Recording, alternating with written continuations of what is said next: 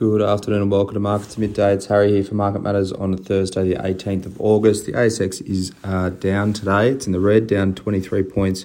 It's down 0.32% to 71.04. We got to a low of 70.81 around about 11 o'clock, found some support and tracked back above 7100, so reasonably positive move there despite the red day today on the index. In terms of the sectors, energy is the standout. It's up 1.92%, some pretty strong oil moves overnight. Healthcare is up 1.39%. The worst sectors, tech is down 1.67% and utilities down 1.66%. IPH is a ticker. IPH is the company. It's up 13.52% on a pretty strong set of numbers.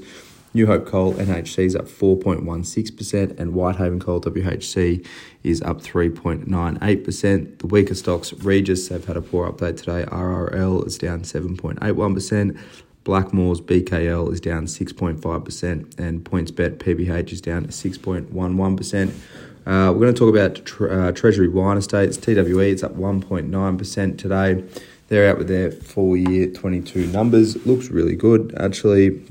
Market didn't give it credit early on. It dropped below $12 briefly, but it's rallied back strongly. It's now up almost 2%. Revenue was marginally below expectations, $2.48 billion. Their net profit was up 4% though to $323 and was marginally ahead of expectations. Final dividend was 16 cents per share rather, which was well ahead of the market. Result driven by margins, so higher income per case being sold. They are seeing supply chain costs coming through, and that will extend to an additional $65 million in FY23.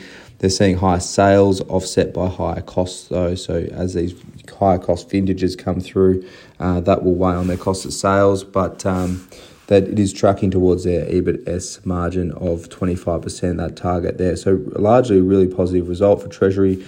Not much was really expected out of these guys, and they've sort of delivered. They've done really well over the last year to sort of shift supply out of China, which was going to be their main growth driver until China basically put a stop to all Aussie wines. And they've managed to divert that to other Asian countries and the US and Europe as well. So doing really well, Treasury. I'll give that one a tick. Transurban, TCL, it's down 3.75%, really weak for these guys. FY22 pretty much as expected. Final dividend was 26 cents per security, which is a tick. Toll revenue was 2.63 billion, was up 5.7%. Average traffic, daily traffic down marginally at 0.5%, but trending well. FY23 guidance is where they've sort of hit a snag. Their distribution guidance of just 53 cents per share is up on FY22, but well below market at 59 cents per share. Obviously, their revenue is well linked to inflation. So as inflation ramps up, they'll get more revenue, but they are seeing cost pressures coming through and squeezing more than expected. So that's the weighing on the result today. A lighter dividend for FY23 than had been planned. Origin, ORG, down 3.79%. A lot of moving parts in this result today, but broadly a miss. EBITDA in the second half was about $1 billion, just a tickle above. The market was at nearly $1.2 billion. And then on top of that, they had lower tax benefits in the year, which weighed on NPAT further. So NPAT was a pretty decent miss. Gross profit miss driven by weaker electricity segment. So higher energy purchase costs were weighing on the electricity segment. Gas gross profit offset that in part, but not enough. They said electricity margins fell $6 per megawatt hour, so tightening up there. No guidance on their energy or gas business, but APLNG numbers look a little bit of a beat for FY23. Lower capex and opex, and pretty much in line guidance in terms of production in that segment. But overall, a miss for FY22 and tax rate squeeze as well didn't help that one. You looking at Asian markets now, Japan's Nikkei's down 1%, Hong Kong's Hang Seng's down 0.56%.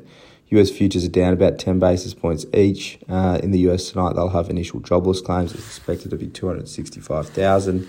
They also have new home sales expected to fall to 4.8 billion, down from 5.1 at the last print.